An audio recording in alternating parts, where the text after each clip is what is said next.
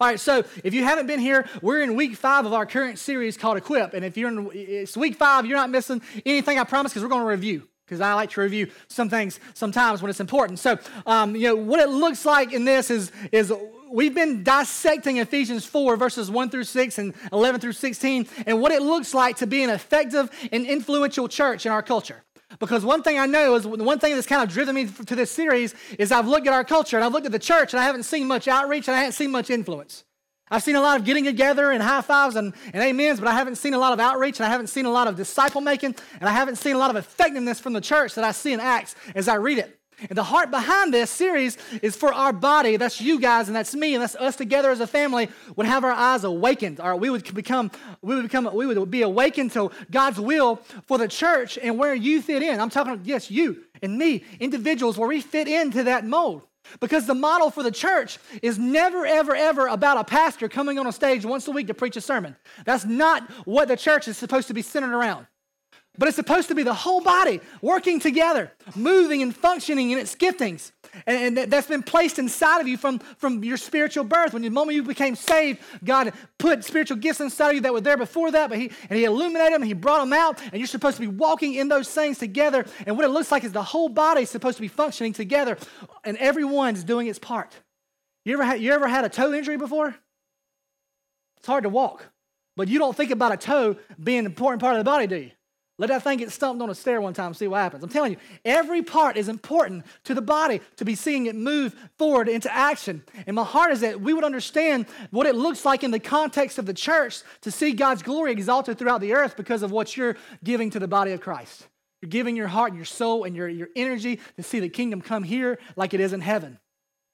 1 Peter 2, it tells us, if you want to write that down, you can and go look at it later. It talks about us being a spiritual house. We're being built up into a spiritual house to make spiritual sacrifices to our Lord. And it says we're being built upon the cornerstone. And that's a construction term. I don't have time to explain it, but it's basically what sets the whole entire building straight. And so we're built on Christ, and we're the building blocks of the church. And right now, I don't see the church acting like building blocks of the church. I see them standing back and just waiting to see the church being built. Spectators to the build. My heart is that we would get into the game and we would be the blocks that Jesus is putting in place. We would allow Him to pick us up, put us in place, and we would do the things that He's called us to do. We've been called living stones, that we're being built up into the spiritual house as we talked about a second ago. In week one, we said that the church that Jesus came to set up is the church that is committed to unity and to maturity. So the church that Jesus is talking about in Matthew 16, what he said, Peter says, on this foundation, I'm going to build my church. And he was talking about Peter's declaration of Jesus being the Lord, the Son of God, the Savior of the world. And he's going to build his church on top of that statement, and the gates of hell could not come against it.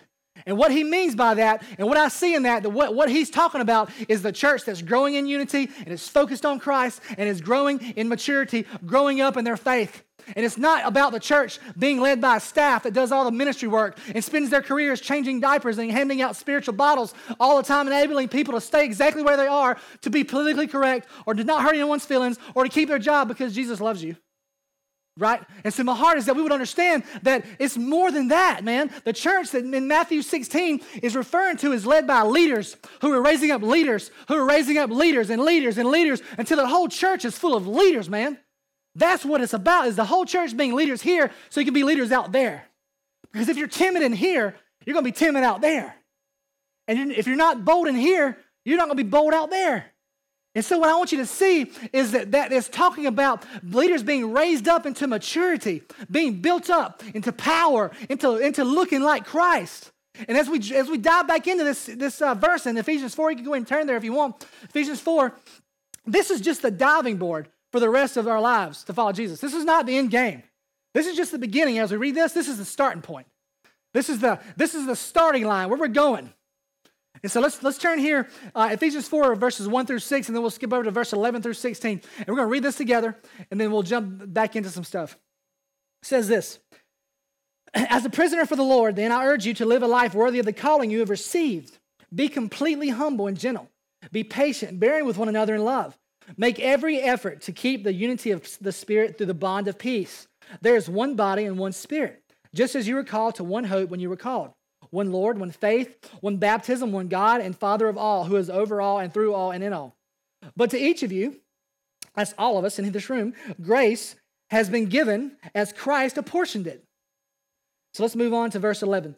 So Christ himself gave the apostles, the prophets, the evangelists, the pastors, and the teachers to equip the people for works of service, so that the body of Christ may be built up until we all reach unity in the faith and in the knowledge of the Son of God. So we're unified around the knowledge of God and in faith.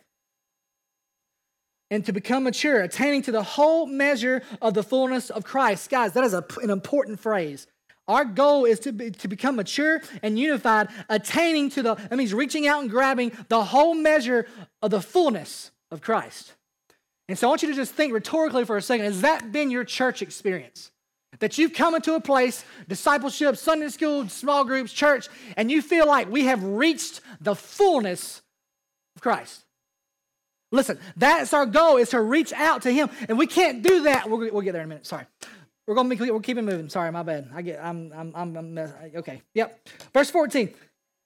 Then we will no longer be infants, tossed back and forth by the waves and blown here and there by every wind of teaching and by the cunning and craftiness of people in their deceitful scheming. Be careful what you watch on TV. Instead, speaking the truth in love, we will grow to become in every respect the mature body of him who is the head, that is Christ. From him, the whole body, joined and held together by every supporting ligament, grows and builds itself up in love as each part does its work. So from day one of this series, the two main themes have been maturity and unity. Unity in the body and maturity in the body. And the reason why is because the church today has been largely immature in the faith and not unified around Christ. We've talked about it multiple times, that there's so many denominations that I can't keep up with who's right and who's wrong anymore. Thousands of denominations, thousands of beliefs, thousands of things to think about and look at. And they largely are becoming skewed from what this says.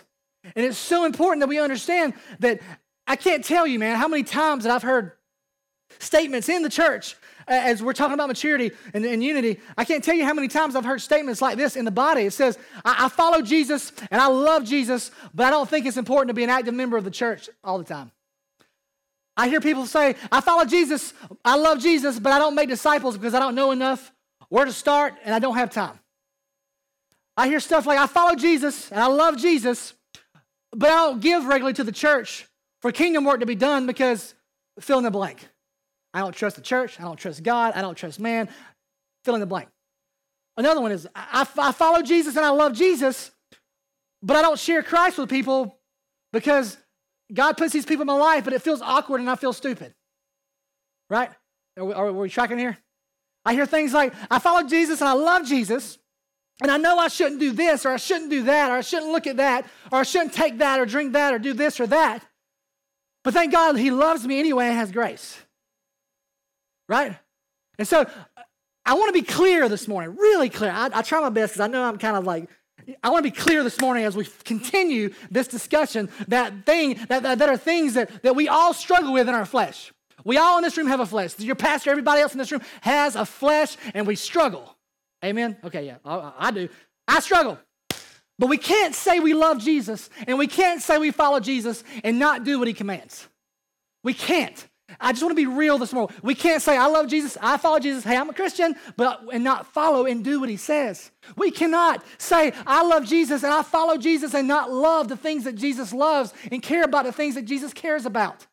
I can't go to sleep at night if I know that Jesus is concerned about the unreached people groups across the world when I should be going, or I should be giving, or I should be sponsoring or supporting or loving or somehow doing whatever I can with whatever gift God has given me. And I think a lot of people, listen, don't get me wrong when I say this stuff, because I think a lot of people have really good motives when it comes to following Jesus. I think people really, really, really want with all of their heart to love Jesus. I think they desire to love him and they desire to follow him. But I also think they love their life and their comfort more. And it's just what it is. And I think that they love their comfort zones and their possessions and their relationships and their things that keep them safe and secure more. Can we be real at this morning? Is this okay? Okay. So, and this is where, listen, this is why the rich young ruler went away sad. He came up to Jesus and he was like, I follow all the commandments, bro. Like, I got them all. I got them all down. I give, I serve, I go, I'm doing this at church, I'm doing that at church, I helped build this church, I went on that mission trip, I did all this stuff. And Jesus comes to him because his heart was all wrong. His heart was all in the wrong place. He says, sell all you have and follow me. And then he's like, wait a minute, time out. And he went away sad. His heart was too attached to this world to obey a God he said he loved and followed. Are you tracking with this? So, and this is why, guys, and I'm reading Ephesians 4, and I'm looking at our church. I'm reading Ephesians 4, I'm looking at the American church. I'm reading Ephesians 4, and I get confused. And I'll be honest with you, some cynicism has started to rise up in me. I'm like, what are we doing? I'm reading this, and I'm like, what are we doing? And we'll even come in here, and we'll be like, yep, that's right. And then we'll leave, and we'll never talk about it again. And I'm like, listen, my mind is blown by my lack of commitment to the Lord. And my mind is blown when I read stuff like this, and my flesh wants to go out and please itself. And I'm trying to get myself and us as a body wakened up to this, because this is why the church in America, its growth has been limited. You know, we have a lot of beautiful buildings and a lot of beautiful sanctuaries and a lot of beautiful things, but when it comes to the church itself, it's been very stagnant and not very effective. And it's reached a certain point and it stops. You'll see some surges and then it'll stop. You'll see some surges over here and then it'll stop. But unfortunately, what I've seen recently is there's a shift in this, because I think the sparks of revival are starting to ignite in certain parts of our nation. I really do. And I think this is scripture talking about end times happening. And I love it. I pray that's what's happening in this body. I pray that we would see an awakening in this place, because what this means is we can say, like any individual in this room, including myself, we can say anything we want to about our hearts. I can tell you right now that I love Jesus, and I can't wait to go home and read my entire Bible this afternoon, and I can't wait to go on that mission trip next month, and I can't wait. I love people so much. I'm going to serve here and there. I can say anything that I love and follow Jesus, but it's our lives that is going to tell the true story. It's what happens in your life as you follow Christ. And when it comes to our church, our mission and our vision of reaching the nations that we talk about so extensively, what will tell the tale will be the fruit of that is seen in the coming years that comes out of our body. Will there be churches that have been planted? Will there be missionaries that are sent out? Will our children in those rooms back there get it and be awakened to the Great Commission and take it seriously and move out of this place and to see the nations reach for the gospel? Will they go into their schools and not care what color person they play with? Well, where are we at today in this church? Because my heart today is what we would see what the church is about. Will there be missionaries sent out to understand? Will we partner with families in this place where you at home teach your children that Jesus loves the world? And it wouldn't just be a fairy tale that you just talk about sometimes. It will be shown in our vigilance as we plant churches and as we send missionaries, as we raise them up and send them out. It'll be seen in our commitment to raising up leaders in your connect groups, to be sent out to our community to see real life change happen. Not relying on a church staff to do the work, but moving into your calling, into your anointing, into your commitment to the church, not to a church staff, but to a church body and to a church leader who is the Lord. And we would move out, and we would see the entire body working together. But there is something that is going to stop that in the tracks. And as I prayed this week, and as I prayed and prayed and prayed, just asking God to give me direction, I want to go where you want me to go. Every week I open this Bible and I say, God, I don't want to preach what I want to preach. Give me something. And the thing that kept coming to my heart was something that we talked about week 1 and week 2. And I'm like, God, we've already talked about that. And he says, say it again. I was like, okay. And so, not audibly, okay, but it says, the cause of spiritual immaturity is spiritual adultery. And I think we need to keep talking about this for a second. And the word that kept coming to my mind as he kept rolling that in my head, spiritual adultery causes spiritual immaturity. The thought that kept coming to my mind was Aaron as he was building the calf for the Israelites to worship while Moses was on the mountain getting the 10 Commandments. The word I got was idolatry. And I think about this, God's just been peeling back the layers in my own heart, in my own life, on the idols that I may have created in my life to worship instead of him. And the problem is a lot of my idols look like God, but just have minor tweaks to make me more comfortable. Does that make sense? They have minor tweaks to make me my life more beneficial as I follow him, to make me look better, and I look and it's about me and it's not about him anymore. Then I began to look at the Bible as the heart of God as it reaches out towards idolatry, as I read page after page of Israel's continuous idolatry. Like everywhere they went, they were doing something stupid. It reminds me of my life. It's crazy. Thank you, Thomas. So listen, what I've learned is that I look at the Israelites and they go to a foreign land. They start worshiping the idols of that land. They go here, they start building a calf. They go here, they just start, there's child sacrifice. There's weird stuff that happens in their history, man. And I read about how the Israelites, after seeing God move in mighty ways to deliver them out of Egypt, through miraculous signs and wonders, like the sea literally moved apart. There was a tornado of fire that was basically leading them through the desert. There was manna that fell from heaven. There was all kind of stuff that happened. And they're still wanting to not follow God. And you saying here, God, give me a sign and I'll follow you. That's bullcrap. Listen, I'm telling you right now, if the Israelites are a warning and an example for who we are. That's it. They follow just like us. I'm telling you right now. So days after Moses goes on the mountain to give the 10 Commandments, just days later, the Israelites are melting down their earrings and their necklaces, and they're telling Aaron, make us an idol. So Aaron makes this calf, or this calf out of gold of the earrings, and look what he does. Look what he does in this moment. He said, this is your God that delivered you out of Egypt. I'm like, what? If I was in that crowd, I'd be like, what are you talking about? This is weird. It's getting really weird, Aaron. Then it gets even weirder. They offer burnt sacrifices and fellowship offerings. They celebrated festivals and offered offerings that were reserved for who? God. They were offering idols things that were reserved for God alone. They took what was holy and they perverted it. This is the picture of idolatry. They took something holy that was reserved for God and was offering it to a golden calf that they made with their hands. And this is the picture of what idolatry looks like, taking the image of God and distorting it and changing it to fit ourselves, our own desires. And as I'm talking, I'm praying that God would give you a clear picture that if there's any idols in your life that you're worshiping. It might be work. It might be family. It might be things in your life that you don't even think about being idols, but they are. That you're giving more attention to than you're giving to God. The things that you're worshiping over God. And idolatry is simply the result of a heart that is pursuing things outside of God that only God can fulfill.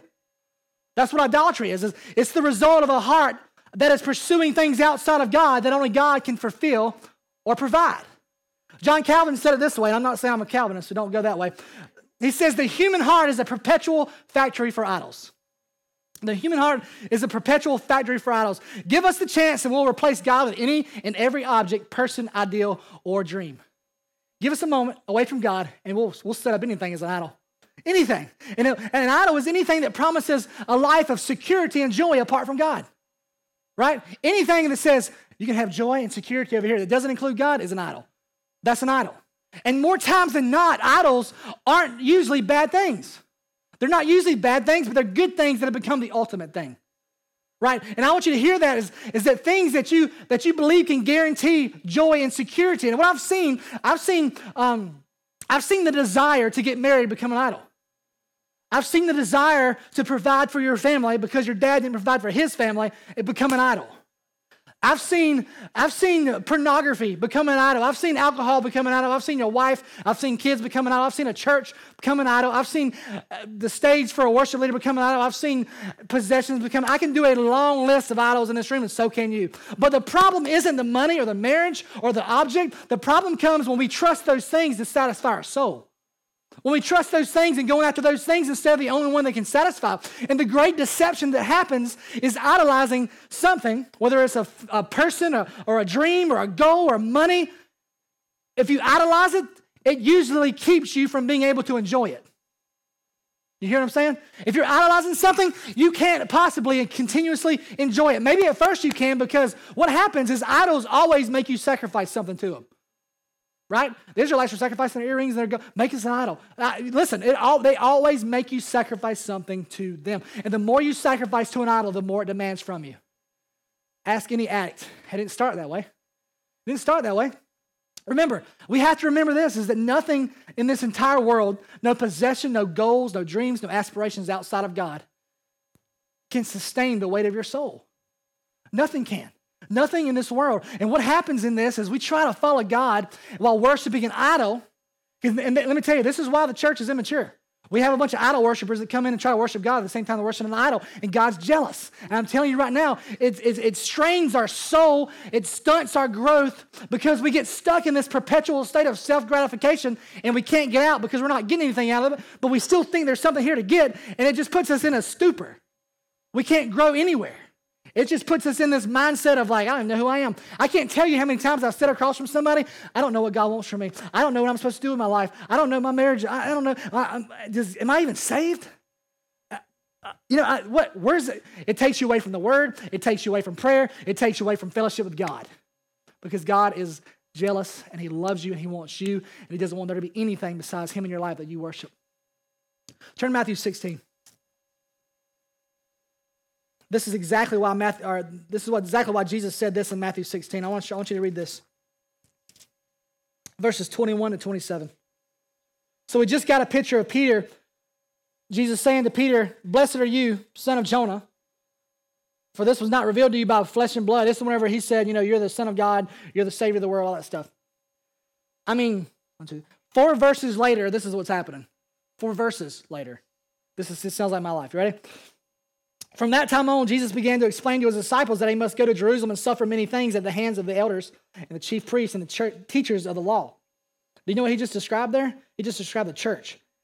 And that he must be killed and on the 3rd day be raised to life. Verse 22, Peter took him aside and began to rebuke him. "Never, Lord," he said, "this shall never happen to you." 23, Jesus turned and said to Peter, "Get behind me, Satan." So how do you go from "Blessed are you, Simon, son of Jonah," to Satan in 4 verses? You know what I mean? That's quick. That's quick turnaround, Peter. "You are a stumbling block to me. You do not have in mind the concerns of God, but merely human concerns." Listen to that again. You do not have in mind the concerns of God, but merely human concerns. This is where the church is stuck sometimes. We don't have in mind the concerns of God. If we did, we'd be going a lot more. If we did, we'd be the lighthouses of our communities that we've been called to be. Verse 24, then Jesus said to his disciples, Whoever wants to be my disciple must deny themselves, take up their cross and follow me. For whoever wants to save their life will lose it, but whoever loses their life for me will find it. What good will it be for someone to gain the entire world, yet forfeit their soul? Or what can anyone give in exchange for their soul? For the Son of Man is going to come in the Father's glory with his angels, and then he will reward each person according to what they have what? Done. We will never take up our cross until we deny ourselves. And I love, Jesus is so genius in the way he teaches. And I think they're in this order for a specific purpose. You have to deny yourself first. Surrender to the Lord. Surrender it all to him. Bring it to the cross and lay it down. Surrender. Deny yourself. No more of what I want. My dreams have become your dreams, Lord. It's all yours. Then you take up your cross. You can't even take up your cross until you denied yourself. Why? Because if you haven't denied yourself, he knows you'll lay it down. And until you take up your cross, you cannot follow him. And so we have a lot of Christians walking around saying, "Hey, I'm following Jesus," who have never denied themselves, who are following Jesus as an addition to their life. And what I want to tell you this morning is deny means to refuse to give or grant something that's desired. What Jesus is saying, refuse to give or grant yourself something that you desire. What? That doesn't make sense in my American mind. You know what I mean? I see it. I want to get it. I like that truck. I want this house. I want to do this. I want that gun. I want that boat. I want that camper over there. I want this, that, and that. You can go on and on and on and on. That's just my desires. So what I'm saying is you can go on and on and on with this, but taking up a cross, guys, is inconvenient. There is not one cross you will ever take up in your life that will be convenient. You'll be like, "Oh, this cross, all right, let's take it. Let's go, Lord." But never will that happen, ever. It will be like, "God, give me the strength to pick up this cross because I don't want to. I don't want to follow you in this."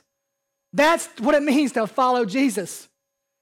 It's impossible to take up a cross, though, when we're more concerned about our comfort and our convenience than we are carrying out the will of the Father. The crosses we were meant to carry will remain on the ground until we deny ourselves.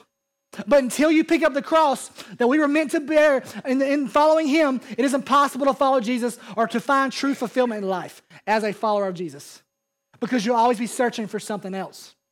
And I'm telling you this morning, without denying yourself, you cannot follow Christ. And that's not me. That's Scripture. So don't get mad at me. This is Scripture. It's hard. It's hard. Without denying yourself, you can't follow Christ. And this is why it's frustrating to hear those comments. Like I told you earlier, I shared with you earlier about professing Christians saying, "I love Jesus and I follow Jesus, but..." If you have a sentence in your life, anywhere in your life, where you say, "I love Jesus, I follow Jesus," and there's a but behind there, you don't follow Jesus. I'm just being honest. This is where it's at. And I hear a lot of people that love Jesus and follow Jesus, And I see the same people stuck in the patterns of idolatry and distance from God for decades. They're in this battle where they're fighting themselves over and over and over again. They're in this struggle. They don't know why. They pray. They get on their knees. They talk to the pastor because you haven't denied yourself. You haven't given yourself completely over to Jesus. And I'm telling you this morning, he wants you to come to him with everything. And no one seems to care or talk about it in the church. And that's what breaks my heart. Because let me tell you, the rich young ruler, the reason Jesus said, go sell all you have and give it to me, is because Jesus saw his heart and what had his heart. It was the money and the possessions. If it had been anything else, he'd have said, hey, go sell your camper, or go sell your, go take your boy off that baseball team that keeps you from me, or whatever it takes. Get it away from yourself so that you can see me more clearly. And we've created these cultural constructs in our faith in Jesus because we've made church to be this safe place to come and experience Jesus on Sundays, and we've kind of belittled Jesus to an experience. Did I get a goosebump today? Did I feel his presence in that place today? And guess what is it about? It's about us. I want to just feel your presence, Lord. Why? Why do you want to feel his presence? Why do you want to be in his presence? Is it about him and just knowing him and that's enough? Or is it about you feeling secure and safe in eternity? Guys, this is a slap in the face to Jesus because look what's happened. We make ourselves believe that we're coming here to worship the King of Kings and the Lord of Lords, but it's hard to raise our hands in worship or to get on our faces before the Lord because he's good. You think about it in the Bible, man. The Bible, anytime somebody came in contact with God, guess what? Face down on the floor as though what? Dead. Listen, there is some reverence that needs to come over the body of Christ. It has to. Because we can't come in this place and say, I'm worshiping Jesus, but I don't want to look dumb. I'm worshiping Jesus, but I can't. I'm too dignified to raise my hands in worship. But I raise my hands at the Georgia football games. Look, I'm coming to worship God, but there's a line. I'm following Jesus, but there's a line here. I'm boxing myself in. And in Scripture, when people come in contact with God, Daniel came in contact with an angel and thought he was dying. He's like, I can't look at you, Lord. And the angel says, don't call me Lord. You ain't seen the Lord yet. And that's what it's about. So the question is, and needs to be asked in your life is, who are you worshiping? What are you worshiping? Are we worshiping the Lord of Lords and the King of Kings? Or is it a perversion of the God of the Bible that we've rearranged to fit our comfort zones and acceptance of our needs? Listen, we have to understand that are we worshiping God? If you follow Jesus, I've said this on week 1. If you follow Jesus on your terms, it's not Jesus that you're following, it's an idol. If you're not following Jesus on his terms, you're following an idol. And it's not Jesus, and that can't save you. And that's what happens you look in Scripture whenever the Bible talks about Israel going through going through the wilderness, and they were worshiping this, they were doing that, and they were worshiping idols and not the true God. And we have a tremendous choice to make in this room today, even as a follower of Christ. So I'm talking to all of us, including myself. Follow God or follow the world. Revelation 3 tells us to pick one. Choose the world or choose God. Don't pick the middle ground. Don't pick the fence. There's no reason to stand on the fence. Follow him or don't. Because if you're on the fence, you're not following him. There's no neutral ground and there's no other options. I'm sorry. According to Scripture. And the greatest indicator of which one you've chosen to this point is found in which one you obey. Like Christian, if you say you follow Jesus, if you follow God, you obey God, and the fruit of that becomes very visible in your life. Who in here has ever seen a Christian following Jesus and you're like, golly, that joker's awesome, right? We've all seen that person that's like, I just want to be like him. I need to follow Jesus like him or her. I want to pray like her or read like her or him or preach like him or do this or that. I want to go on that mission trip like that person. I want to be able to do this gift or that gift. Listen, that's simply not true. That is not the person that you're looking at. That's the Holy Spirit coming out of an obedient follower. And that's where we have to be, to obey Jesus to the point where he comes out of our very body, and the fruit of that is coming out into our lives so that we can be seen by the world as armor bearers of Jesus, so that we can be the hands and feet of what he's called us to be, because there will never be growth in the church. There will never be unity in the body until we destroy the idols that we have built up into our lives. They have to leave. And I'm not talking about a game here, and I'm not talking about just a sermon point here. I'm getting real here. I'm trying to be real with each other in this room, because if we want to be an effective church, which I hope we all do, the idols have to leave, because there's no room for an idol in the life of a disciple. Jesus asked the disciples to do what whenever he followed them? Leave all they had. Leave your boat, your fishing nets. Leave the things you've invested in your career. Just leave them at the dock and follow me. Or let me go sell it. No, leave them and come. There will never be an equipping that happens in our lives until Jesus is first in everything. In everything. Jesus has to be first in everything. We can look at back at the Old Testament. I'm going to try to go through this really quick because it's an awesome story. In 1 Samuel chapter 15, if you want to turn there. And we can see this in several places in the Old Testament. 1 Samuel chapter 15. I want to read verses 1 through 3 real quick first. And then we'll go verse by verse. It says this. Samuel said to Saul, I'm the one the Lord sent to anoint you king over the people of Israel. So listen now to the message from the Lord. It's time to listen. This is what the Lord Almighty says. I will punish the Amalekites for what they did to Israel when they waylaid them, that's a cool word, as they came up from Egypt. Now go and attack the Amalekites and totally destroy all that belong to them. So a little background, the Amalekites had been the enemies of Israel going all the way back to the Exodus. Israel was on its way out of Egypt to the promised land, and they were alone, they were defenseless, had no army. They were in the wilderness with barely any food to eat to make it through the day, and the Amalekites came in and tried to attack them. Okay? That's the background. God delivered them, and God delivered them, and God delivered them. For the next 400 years, the Amalekites would just keep coming. 400 years. Come after. Finally, in 1 Samuel 15, what happens, God says, you know what? I've had enough. That's it. When God says I had enough, you better watch out. I'm telling you right now, Amalekites, they're gone. This was not a war of revenge. This was not a war of conquest for Israel to be rich, to make the Israelites famous. You know, God says, do not take anything that belongs to them. This is not about you, Israel. This is about me. This is about God being glorified. So don't touch a single thing. Skip up to verse 7. 7 through 9. Then Saul attacked the Amalekites all the way from Havilah to Shur, near the eastern border of Egypt. He took Agag, king of the Amalekites, alive, and all his people he totally destroyed with a sword. But Saul and the army spared. That word spared right there is singular. So it was Saul's idea. He just took the army along with him. Agag and the best of the sheep and cattle, the fat calves and lambs, everything that was good. These they were unwilling to destroy completely, but everything that was despised and weak, they totally destroyed. And so I want you to look at this. Now realize that sparing the king was not an act of mercy. He wasn't like, I'll let you live, bro.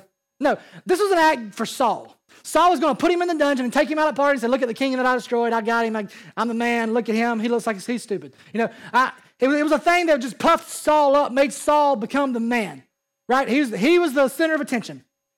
And I just told you a second ago that singular verse, and then that verb, in the Hebrew, it's spared as singular there. So basically, it was Saul's plan and idea, not his army. It wasn't and his army. But back then, what I want to see is that's the custom that would happen. And so let's read to verse 10 through 13. Then the word of the Lord came to Samuel. I regret that I have made Saul king. It's a bad day. Because he has turned away from me and has not carried out my instructions. Samuel was angry, and he cried out to the Lord all that night. How many of us cry out to the Lord whenever someone's struggling with sin? Early in the morning, Samuel got up and went to meet Saul. But he was told, Saul has gone to Carmel. There he has set up a monument in his own honor and has turned and gone on down to Gilgal. That has escalated quickly, bros. When Samuel reached him, Saul said, the Lord bless you, Samuel. I have carried out the Lord's instructions. A monument to himself. A monument to himself. So I'm thinking monuments in my life. What's a monument in my life? This beautiful, I can go a long way with that. Monuments in my life I have built for myself are things that I'm building for my own comfort and my desire to make the world look at me better. Whether it's a home, whether it's a car, whether it's children, whether it's an idol, it's for me, for the world can see me for who I really am. But not really. Saul was proud of himself. He was proud. He said, look, I carried out the Lord's instructions. Samuel, I did it. He was self-deceived. Pay attention to this. He was self-deceived. So Samuel, what did he do? He was a get right down to business kind of guy. So he skips all these pleasantries and says, well then, if you have performed the commandments of the Lord to destroy everything that belongs to the Amalekites, well, let's look in verse 14. Samuel says, but Samuel said, what then is this bleating of sheep in my ears? What is this lowing of cattle that I hear? Saul answered, the soldiers brought them from the Amalekites. They spared the sheep and cattle, the sacrifice to the Lord your God, but we totally destroyed the rest. So, it wasn't my fault. It wasn't my idea. It was the army's idea. I was under pressure, man. I had to do what they wanted me to do. They had swords and spears, and all I got is this crown. I can't do it. We spared the best sheep and cattle and sacrificed them, though, Lord. We did most of the work. We did all the things that God wanted us to do. And in other words, Samuel, don't worry about it. We tithed on it. We gave our best to God. It might not have been in His will, but we tithed on it, and we did what we thought was good, you know. Verse 16. Enough, Samuel said to the Lord. Let me tell you what the Lord told me last night. So I was like, tell me. Samuel said, although you were once small in your own eyes, did you not become the head of the tribes of Israel? The Lord anointed you king over Israel, and He sent you on a mission, saying, go and completely destroy these wicked people, the Amalekites. Wage war against them until you have wiped them out. Why did you not obey the Lord? Why did you pounce on the plunder and do evil in the sight of the Lord? Why did you take for yourself what belonged to God? Verse 20. But I did obey the Lord, Saul. Saul said, I went on a mission the Lord assigned me. I completely destroyed the Amalekites and brought back the king of Agag. Listen, no, Samuel. I did 98% of what God told me to. I did 98%. What's the big deal about the 2%? Who's ever heard this from their kids? I cleaned most of my room. Right? I did most of what you told me to do. I did most of it. I did most of what you said. But look how Samuel responds. And I'm going to tell you right now, church, and a lot of places won't preach this type of stuff. This is in the Bible. And this should freak you out because it freaks me out when he says this in verse 22. He says, but Samuel replied, does the Lord delight in burnt offerings and sacrifices as much as in obeying the Lord?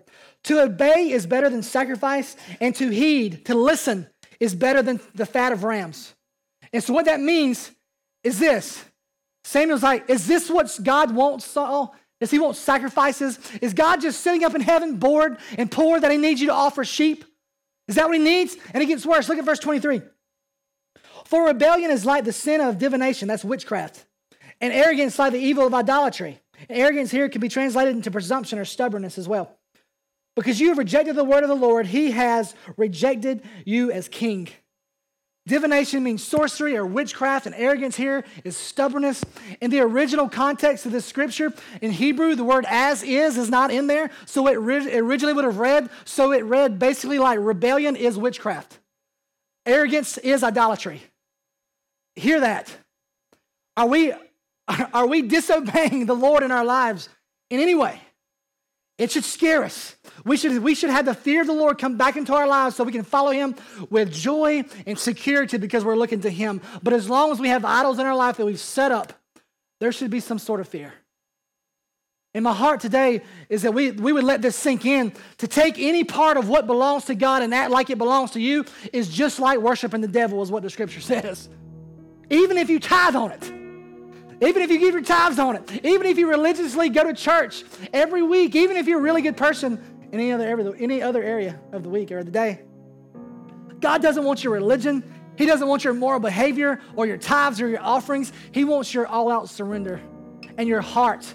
He deserves the first place in everything in our lives. And this is not just talking points in the church. He wants to be the one you're obeying, that you're living for, that you're seeking to glorify in every dimension of your life, the one you serve and respond to in every relationship. And this is the reality that we have to see, is when we know the truth, when you know the truth, when you know the will of God as you pray and as you read, when you know what God has spoken and you still push back and disobey, it's idolatry and it's spiritual adultery, and the church will never grow until it's removed from this building and from this body. And you say, but why? Oh, because our wills and our agendas and our goals and our dreams have taken the place of God. And the root of Saul's idolatry was not in a statue or a temple. It wasn't in a thing he was worshiping. It was found in not giving God the worship through obedience that God desires. And this leads us down a path of deception, as Romans 1 says. But guys, listen, we, just like Saul, can become blind to our own idolatry.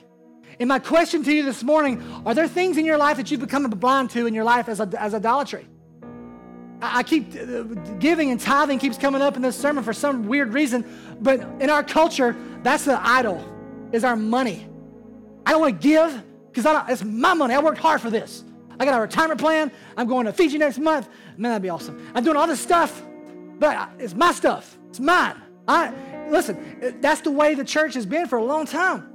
And the task of the church is to make the invisible kingdom visible through faithful Christian living and bearing witness to the gospel. And I'm not just talking about being a good person or being a good Christian. I'm talking about declaring the praises of Jesus to the people around you, man. I'm talking about waking up to who God is. The church has to make its message credible because the church has been totally irrelevant to our culture. We have to become credible to the people by walking in what we claim we believe. And unity and maturity will never happen while there is open idolatry in the church.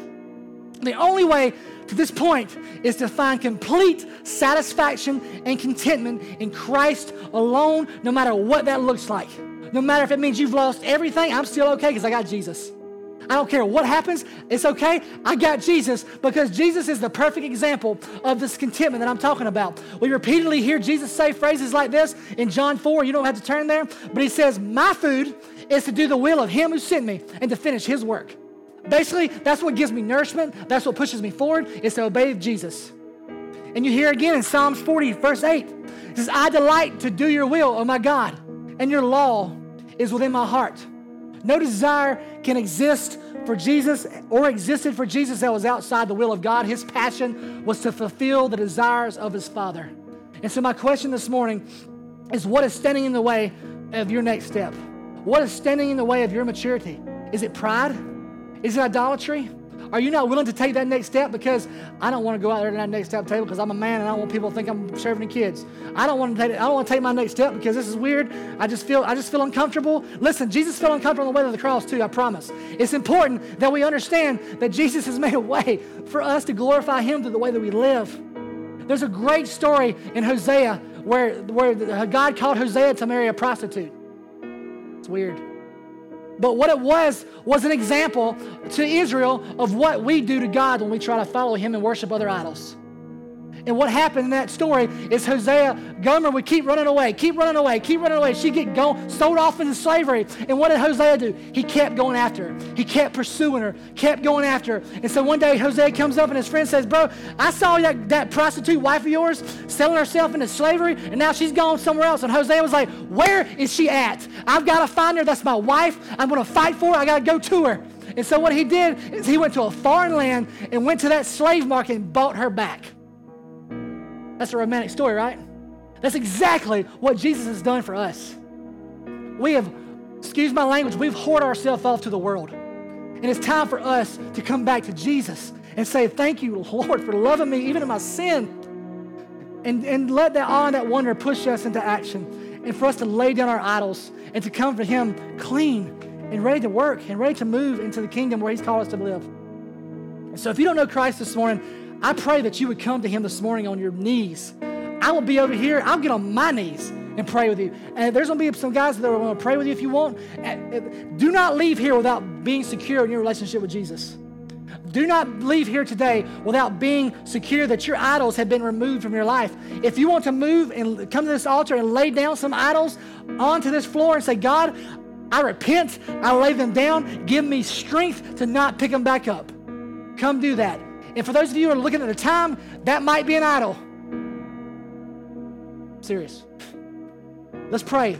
God, we love you. I thank you for who you are and what you've done. I thank you for your sacrifice, Father. I thank you for your son. I pray, Father, that you would just move in this place. God, I pray for the idols to crumble today, Lord. God, I pray for healing to be in this place. I pray for new hearts to be created here today, God. I pray that you would push someone today over the brink of salvation, Father, to a relationship with you that they never thought they could have. Father, I pray that people would be brave enough to lay down their idols, Father, so that the church can function the way that it was meant to function, and that we would be the hands and feet of Jesus in this place. Father, we love you, we praise you, and it's your name I pray. Amen.